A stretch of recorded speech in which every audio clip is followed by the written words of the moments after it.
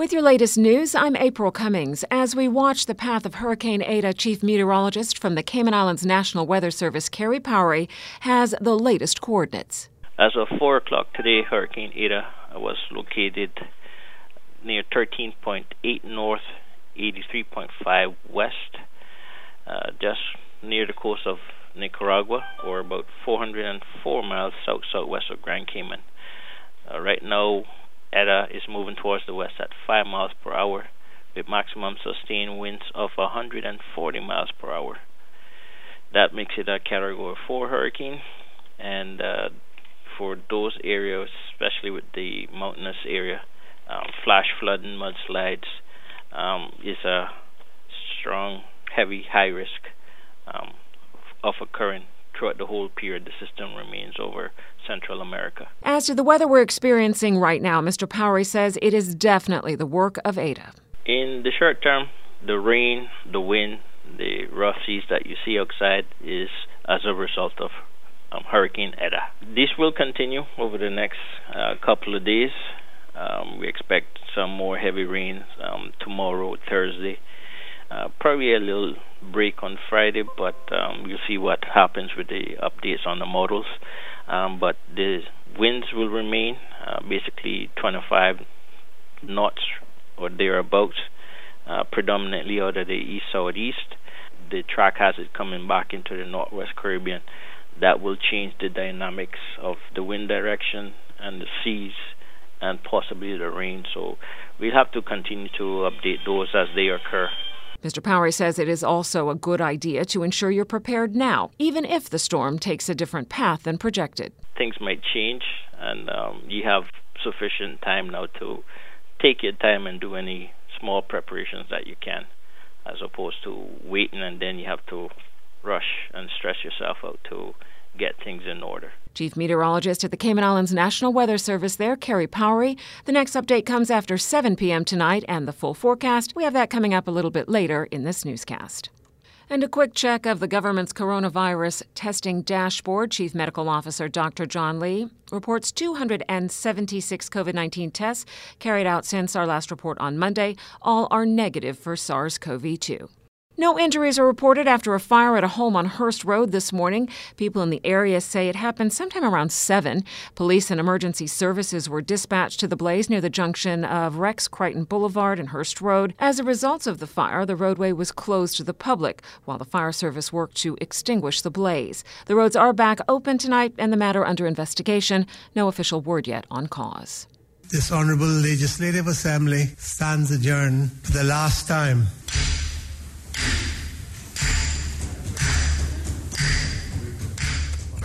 With those sounds, Speaker of the House, the Honorable McKeeva Bush, banging his gavel, Cayman says goodbye to the institution known as the Legislative Assembly. When next we meet in these hallowed halls, this place shall be known as the House of Parliament.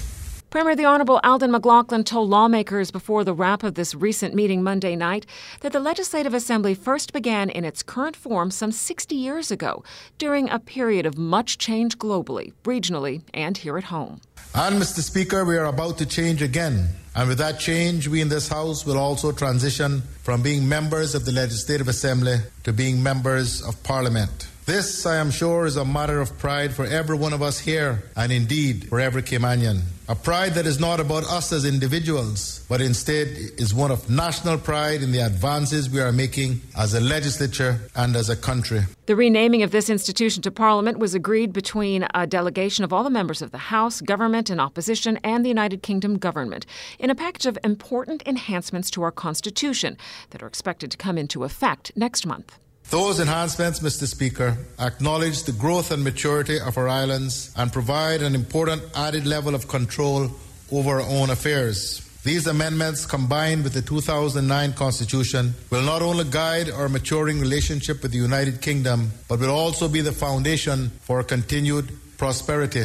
Before moving the adjournment of the meeting, Mr. McLaughlin thanked his colleagues on the government bench for their hard work and support, as well as the opposition for their cooperation. It'll cost about $1.4 million to bring bus wardens who are currently not civil servants back into government.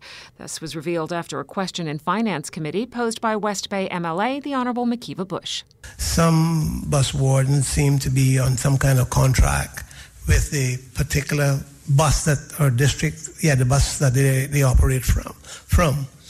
And had quite a bit of complaints about things like vacation and vacation pay, etc. Education Minister the Honourable Juliana O'Connor-Conley tells lawmakers in the House the situation was created when a previous administration made a policy decision to reduce the then growing number of civil servants. As a direct result of that, some of the bus wardens were contracted out. So funds are paid nowadays in the majority part to the bus providers, and the bus providers in turn pay via contract the bus wardens. Mrs. O'Connor-Conley says it's an issue government is aware of, and a few options are being explored. 1, do nothing. 2, negotiate with the operators to provide payment for wardens during Easter and summer break, which would have an associated increase in cost to government. Or 3, bringing the contracted bus wardens back into central government as full-time civil servants. We've done an exercise and have addressed our minds to that, and the projected cost of that would be about $1.4 million to bring the bus wardens who are currently not civil servants back to central government. So that would have to be a policy decision that is made by the government and by extension the entire House. If the decision was taken that we wanted the bus wardens not to be uncontracted and subservient to the main contractor being the bus providers, and we wanted to bring them back into government. So we've done the exercise, so it would be a matter of policy and the requisite funding thereof. No timetable for that potential move was provided. Local preschool Treasure Garden nets a satisfactory judgment in the first school inspection report issued for the new academic year by the Office of Education Standards. The report, dated October 2020, is the school's first inspection since fall 2014.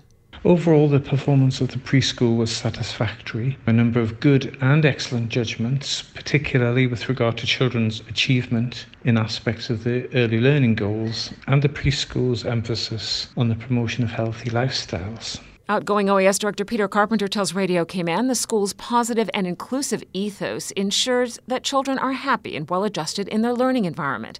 And there's a wide range of high-quality resources, which supports choice and independence in the children's learning.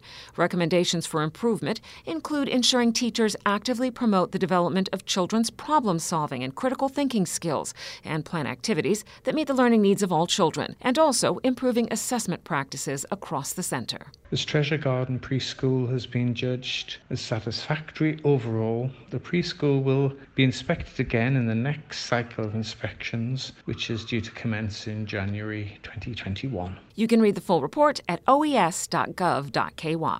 We have much to be grateful for, not the least of which is the ability to live in a nation that is safe. University College of the Cayman Islands President and CEO Stacey McAfee at Saturday's Honors Convocation, celebrating some 180 students for their academic performance, making it to either the President's List or the Dean's List.